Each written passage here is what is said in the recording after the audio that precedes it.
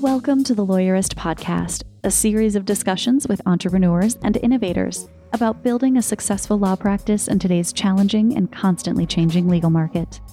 Lawyerist supports attorneys building client-centered and future-oriented law firms through community, content, and coaching, both online and through the Lawyerist Lab. And now, here are the co-authors of the Small Firm Roadmap and your podcast hosts.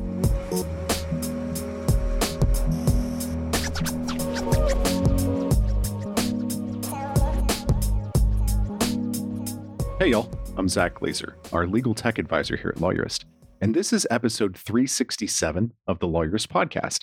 Today we're doing something a little bit different. We're introducing sponsored podcast episodes where we'll be joined by a legal voice or company and discuss the newest features, happenings, and trends in the legal world. We're excited to offer these episodes to our audience, and we hope you'll enjoy. Today, I'm joined by Clio, and we'll be talking about the Legal Trends Report with Joshua Lennon. Hi, I'm Joshua Lennon, lawyer in residence at Clio. I'm a licensed attorney in New York, certified privacy professional. I've been a part of various task forces on the future of the legal profession, including the ABA's Pandemic Response Task Force, ran my own practicing immigration firm. And today I'm here to talk to you about Clio's Legal Trends Report. So, Joshua, I think the obvious question is, what is the Legal Trends Report? It's been out for a while. I think people hear that name a bunch. They've seen a lot of numbers from it. What is it? What does it have? Where do you get the information? All that stuff. The Clio Legal Trends Report is actually an annual report. We put out a new version every year that takes a look at a pretty unique data set. And that is the voluntarily contributed data from hundreds of thousands of law firms in the United States that use Clio. So I have to give a lot of clarification there. Due to both contractual and technical constraints, Clio cannot see the data inside the law firm's client files. Right. We don't know who your clients are. We don't want to know. That is your data. But what we can see is data on how lawyers are using Clio, the tool. Example I like to give is billable hourly rates. We can see that one lawyer at one end of a bell curve is charging $20 an hour, and a lawyer at another end of a bell curve is charging $2,000 an hour. I can't tell you which lawyer which is billing which, right? But I know that Clio, the tool, has to be able to support both those extremes and all of the various billable hourly rates in between. And from that, we get a bell curve. I can tell you what's most common between those two extremes. And from that, I can derive a lot of information. I can tell you what the average hourly rate for a lawyer is across the United States, close to $300 an hour. I can tell you what the average hourly rate for a non-lawyer as billed through Clio is. That's closer to $120 an hour. I can tell you how much those have grown over the life cycle of Clio, with lawyers regularly outpacing the consumer price index, whereas the billable hourly rate for non-lawyers remained flat. And I can break that data down even further by approximately 40 different practice areas that we've defined within Clio, and take a look and compare all of that data between states. So I can tell you what a family law lawyer on average is charging in New York versus what they're charging in Iowa. Now, all of this is from aggregated, anonymized data. So again, I can't tell you which law firm, right? And I can't tell you which lawyer, but I can tell you these broad trends. And we've been publishing them ever since 2016, where we dropped our first and probably biggest bombshell, which we call the lawyer funnel. The lawyer funnel is the idea that lawyers work really hard, but our data is telling us that there's a mismatch in outcomes from all that effort. Okay. On average, and we've done extensive surveys on this, lawyers work about 8 hours a day, some days more, some weeks more, but it averages out to about 8 hours a day.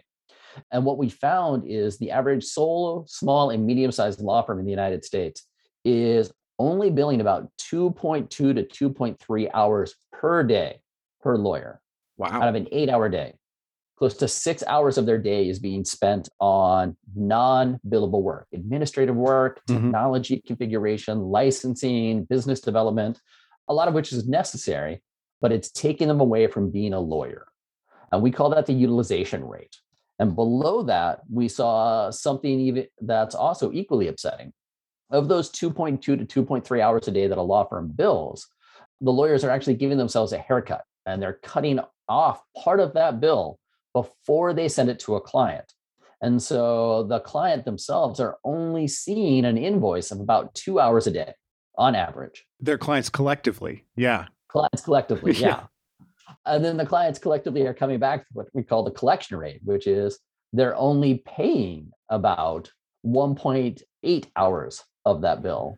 So lawyers are on a treadmill, running as fast as they can for 8 hours a day and getting paid for less than 2 hours work every day.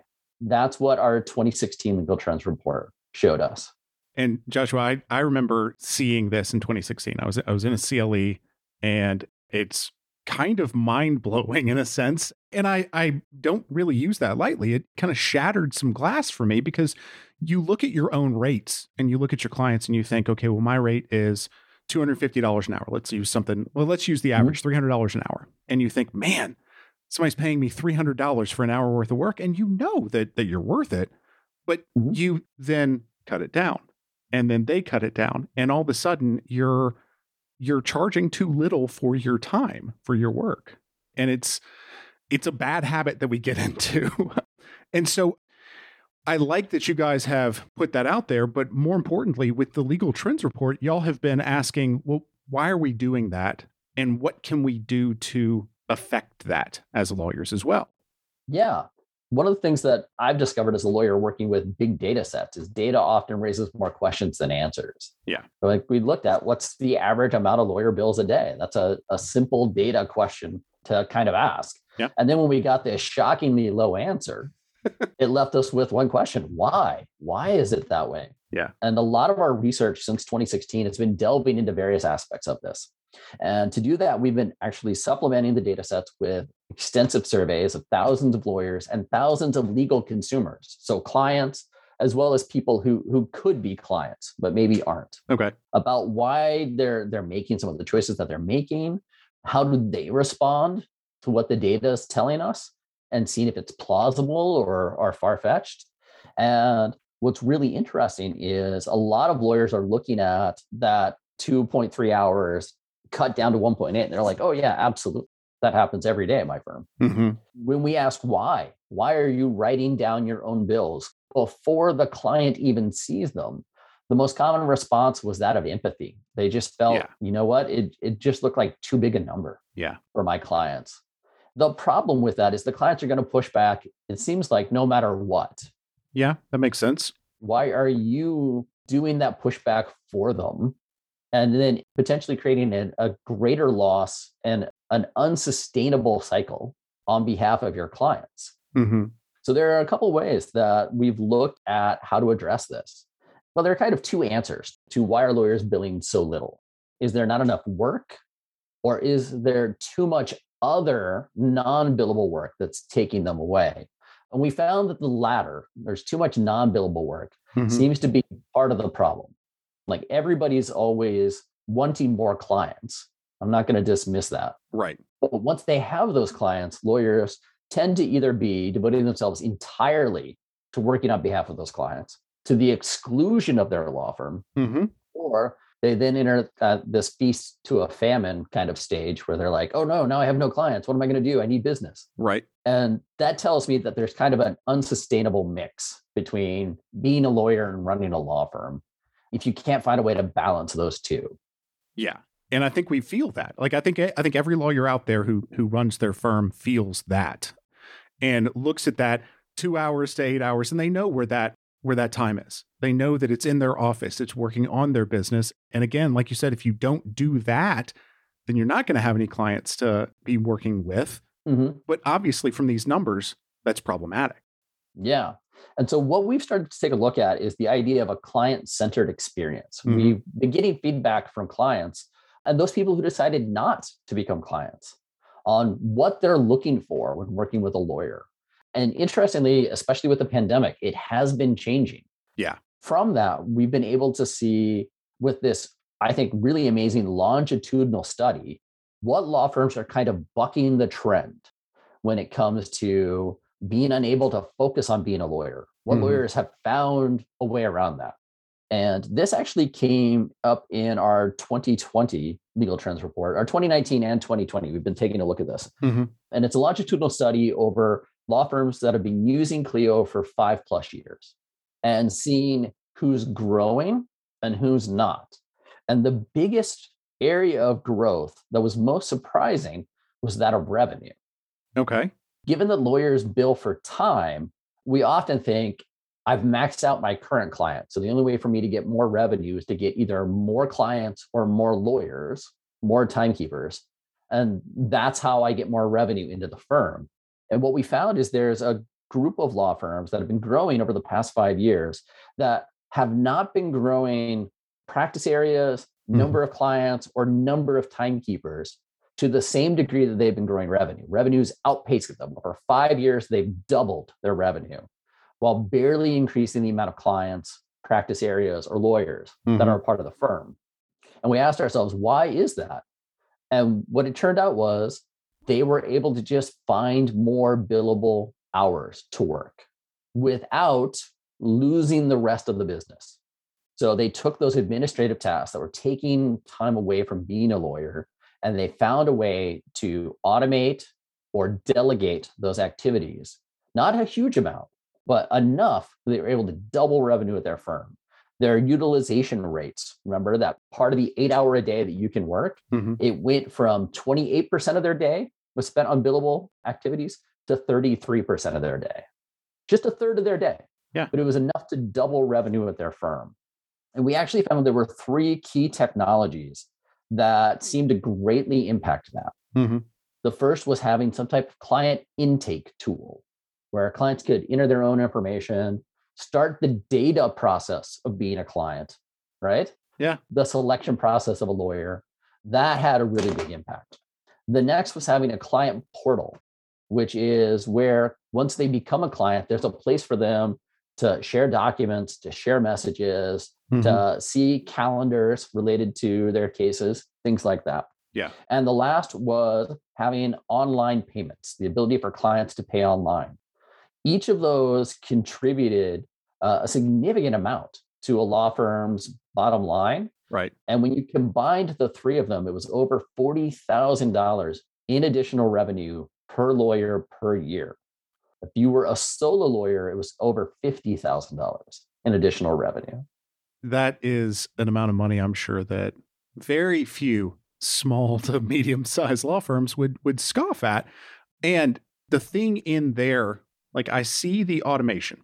I see the intake being automated. Obviously, I'm going to gain time there.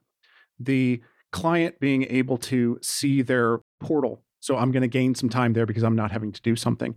And then making it easy for them to pay. Well, it's going to be easier for them to pay. They're going to pay more. But the thing that is kind of in there that I think needs to be teased out is I imagine, the utilization rate, they're taking less of a haircut. They're probably docking themselves less as well. And the question to me is why? Why do those people feel like they don't have to dock their amount on the front end as much? I think they're finding that their clients are satisfied. And that's creating a virtuous cycle now. So we had this, unfortunately, not virtuous cycle of the haircut, right? I'm working too hard. My clients are dissatisfied. I'm writing my bill down. And once you create these systems where clients can kind of carry a bit of the load themselves, which they often want to do anyway, right? It creates a virtuous cycle where my clients aren't bugging me saying, hey, why can't I find this information? Clients are coming to me via my website. My bills are getting paid. We found with online payments, the average bill was paid within, 60% of the bills were paid within the first 24 hours of the client receiving them. Oh, wow. Which in the legal industry is unheard of. You send them an email with a little button that says, click here to pay this invoice. And they do. Yeah. And when you realize how easy that was, then you can use technology to then go after the 40% that didn't pay it in the first 24 hours. Like, hey, your bill is coming due. Just a gentle reminder. Hey, your bill is past due. Click here to pay it now. All of these things can be done by technology for you and improve your firm's bottom line. And it creates an experience for the clients where it's not one of exasperation, but one of mutual collaboration. Yeah. And when that happens, why would you give yourself a haircut? You're doing things that make your clients happy, that advance their legal needs, right? That give them a resource that they never had before. So I agree. It's definitely a virtuous cycle that we're starting to see here. Yeah. And you're getting some feedback from your clients as well. A client pays you within 24 hours. They must be happy. That's fantastic. Yeah. This is great. From my perspective, when I practiced, I was a debt collections attorney, or creditors' rights as we churched it up sometimes. Yeah. And I found most people want to pay. If you make it easy for people to pay, whether they're a debtor or a client or whatever it is, the easier it is for them to pay, the more likely they are to do that. Yeah, it actually creates a real impact. One of the interesting things from the 2021 Legal Trends Report, our most recent one, is we're finding that there's a shift in business. So firms that have the ability for clients to pay online are actually starting to get more cases on average every month than firms that don't. Right. So there's this migration towards these firms that are making it a good client experience. So people are expecting to see that type of thing, that type of interaction. The clients are recognizing it. It goes even beyond that. So what we found, I mentioned this before, is there's a shift in client expectations. In the 2021 Legal Trends Report, we actually went back and looked at some questions we asked in 2018 about how do clients like to interact with lawyers? Is it by phone? Is it by email? Do they want to go to the office? Et cetera, et cetera. And the shocking thing in the 2018 one is we asked that same question to lawyers. How do your clients want to interact with you? And there was this huge mismatch. Lawyers believed everybody wanted to come to their office. Clients really just wanted to get on the phone at most. Right. Yeah. And then we fast forward to 2021, all the huge changes that have happened in the last couple of years. And what we found is in 2018, maybe 20 to 30% of clients wanted some type of remote experience options. Now it's 78%. They think there should be video conferencing. They should have websites where they can upload documents or share documents between themselves and their lawyers. Right. They want the ability to pay their bills online. In fact, it is by far and away the most preferred method. And it's just this change that's happened in a mere number of years. Having some type of online portion to your law firm is now table stakes. And every generation, because we broke the data down that way from baby boomers on down, every generation, the majority of clients out there expect some type of remote option. And a good chunk actually prefer remote only options even too. So that's been a big change that we noticed in the last 2 years. And we think it's going to be a lasting one. And I want to highlight those numbers. You said 20%, some odd, in 2018. And now after the pandemic, this last one, the 2021, 70-something%. Yeah, we went, I just pulled it up. We went from 23% in 2018 to 79% in 2021. Yeah, that's not a blip. That's going to be sustained. Yeah, that's a threefold increase. Yeah. Yeah. So how do lawyers do that? I mean, how do they get these table stakes? What are the things they need to be doing to grab those clients? Well, I think that's where the second bit of research that we did in the 2021 Legal Trends Report comes in. What's very interesting to me is we asked, like, how comfortable do you think your law school prepared you in running a business? And only 7% of lawyers believe law school prepared them to run a law firm. Oh, that tracks. Yeah. Yeah. Right? Oh. But there are a lot of lawyers who are doing it. And so we delved in even further than that. And what we found is only 42% of attorneys who should know the figures for their number. So like managing partners, solo attorneys, like people in the leadership of their firms, only 42% of them had confidence in the knowledge of their firm spending. Yeah. Of that same group, right, in which only 42% were confident, 80% told us they were spending strategically. So that's a mismatch. I don't know what we're spending, but I know we're doing it well. But we're doing good. And I think this is where hopefully the listeners to the podcast really start thinking about what are our strategic priorities, both as a law firm and as a legal service provider. Is it that I just want to keep on this treadmill? Or is it some other outcome that I'm aiming for on behalf of us and our clients? Right. And how do they get there is kind of the next. We've gone from now the why to the how is what the legal trends report is really starting to ask a lot of the time. Yeah. Well, so how do they get there? This makes me think reports, of course, but I believe it's got to be beyond that. So what does it mean for them? Well, I think a good chunk of it is actually starting to break down your spending and figuring out what is effective, what gives you what's called a return on investment. And I highlighted the three that we found were really impactful, right? The client intake, the client portals, the online payments. But there's so much more that law firms spend on. And so one of the things we did this year was we asked the question, if you had an additional $5,000 in funds, where would you spend it?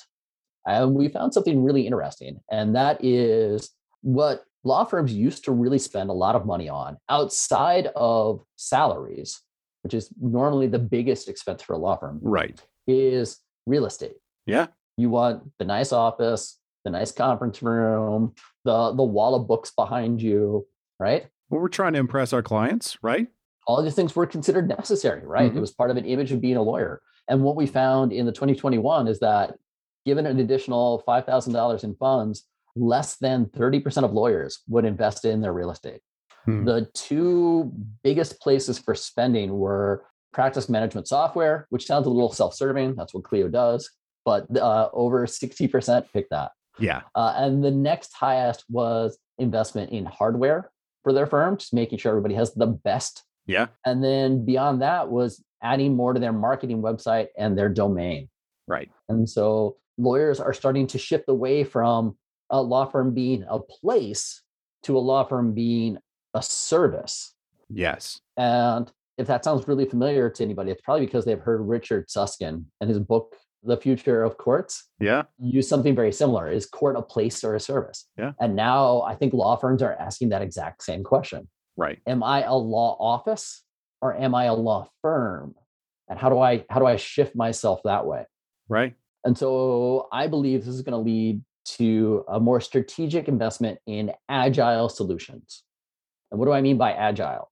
I mean solutions that work independent of location. So if I want to work at home, I can access everything. If my clients don't want to come to my office, I can still communicate with them.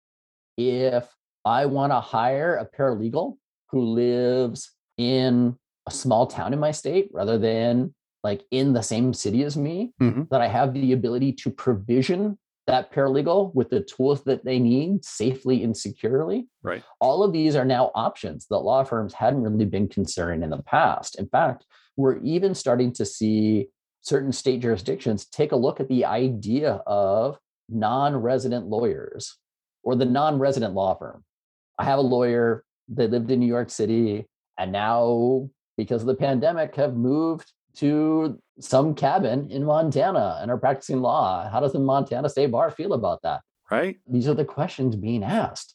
But the flexibility and agility to do these things are where I think lawyers are starting to do their strategic investments.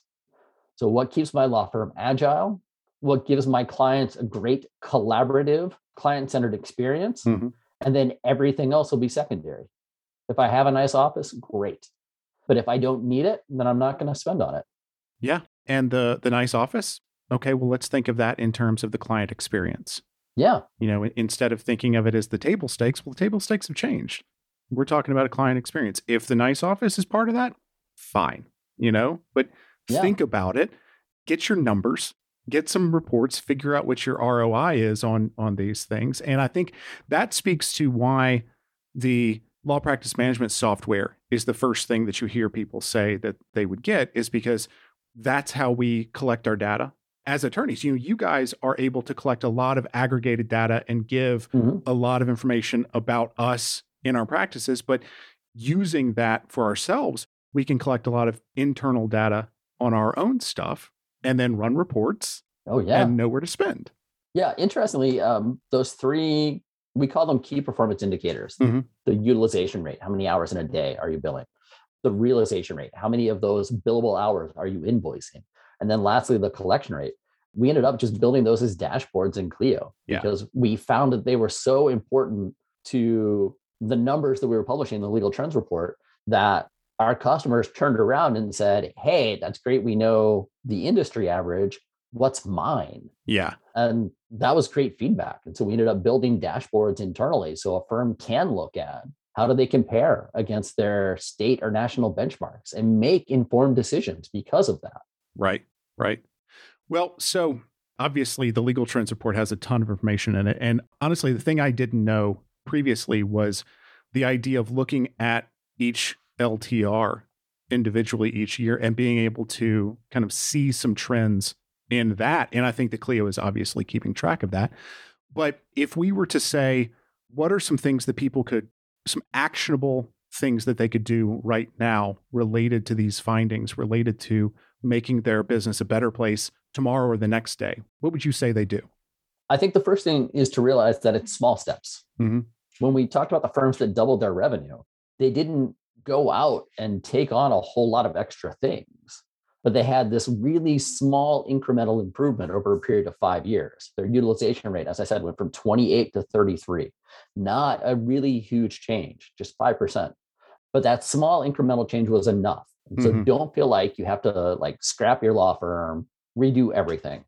But instead, it's take a look at something that's either frustrating you about your clients or something your clients have expressed frustration with you about, right? Yeah. And figuring out a way to tackle that one thing. If you're frustrated that your clients aren't paying their bills fast enough, well, is there a better way to handle that? Mm-hmm.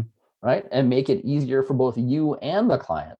Or if the client has given you a bad review on Google Business, for example, because they never hear from you, well, maybe it's time for you to take a look at a virtual assistant, somebody who can answer your phones for you so it doesn't go to voicemail, and make sure you know what messages are. Or take a look at a scheduling tool where clients can book time with you so that you know when to be available for them, rather than the random call at Friday at 5 p.m. These are just little tiny things that you can implement that take that one frustration point of interaction between you and your client and turn it into a positive experience. Once you tackle that one point, then you can expand it, right? Right. And create that incremental change that will improve. I also think this is a pretty strategic way to go about it. Yeah. And that's, again, what we saw is that 42% of lawyers who should know what their firm's spending money on just don't. Yeah. And so this way, you aren't rushing out and buying the biggest, shiniest thing that has a tons of bells and whistles, but instead really targeting what's going to work for you, or quickly discover if it doesn't and stop spending on it, rather than commit yourself to a 3-year contract with anything. Don't go that route. Right. Yeah, that constant iteration, the small steps moving forward. Well, Joshua, this was very informative. Thank you for walking us through, what the Clio Trends Report is, what it says this year and has said previously. I really appreciate your help with this, and I know our listeners are going to get a lot out of this. Thanks. I really invite everyone to come and download their own copy. It's available for free at clio.com/LTR, which is a shorthand for Legal Trends Report. Sounds good. Thank you again. Thank you, Zach. The Lawyerist podcast is produced by Bailey Tiller and edited by Ryan Croft. Are you ready to implement the ideas we discussed here into your practice? Wondering what to do next? Here are your first 2 steps. First, if you haven't read the Small Firm Roadmap yet, grab the first chapter for free at lawyerist.com/book. Looking for help beyond the book? Let's chat about whether our coaching communities are right for you. Head to lawyerist.com/community/lab to schedule a 15-minute call with our community manager. The views expressed by the participants are their own and not endorsed by the Legal Talk Network. Nothing said in this podcast is legal advice for you.